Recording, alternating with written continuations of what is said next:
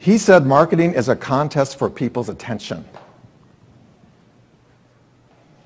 Our friend Seth Godin. She said there's a special place in hell for women who don't help other women. In her feminist manifesto, Lean In. Oh, you know this one. I knew you did. And this teenager, after moving to California, went on to found and sell his company to Facebook for $1.8 billion. Actually, it closed at $21.8 billion.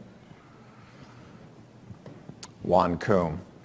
Now, we humans quite automatically and really involuntarily create images or pictures in our heads when we hear familiar stories. I know when I ever hear the name Juan Kuhn, I'm always reminded of just how unassuming he is, or what a big media personality Sheryl Sandberg has become.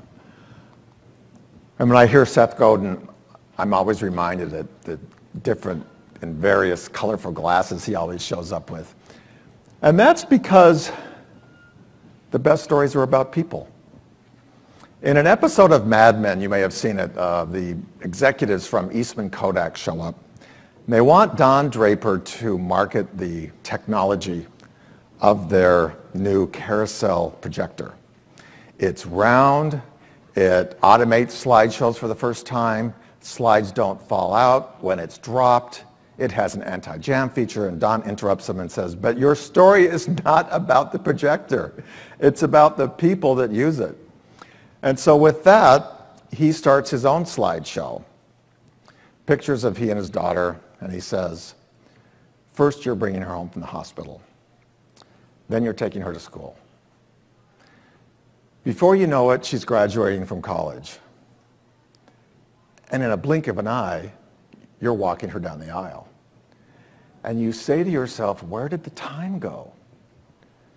But aren't you glad you've captured her memory in photographs that the two of you can sit down and enjoy whenever you want?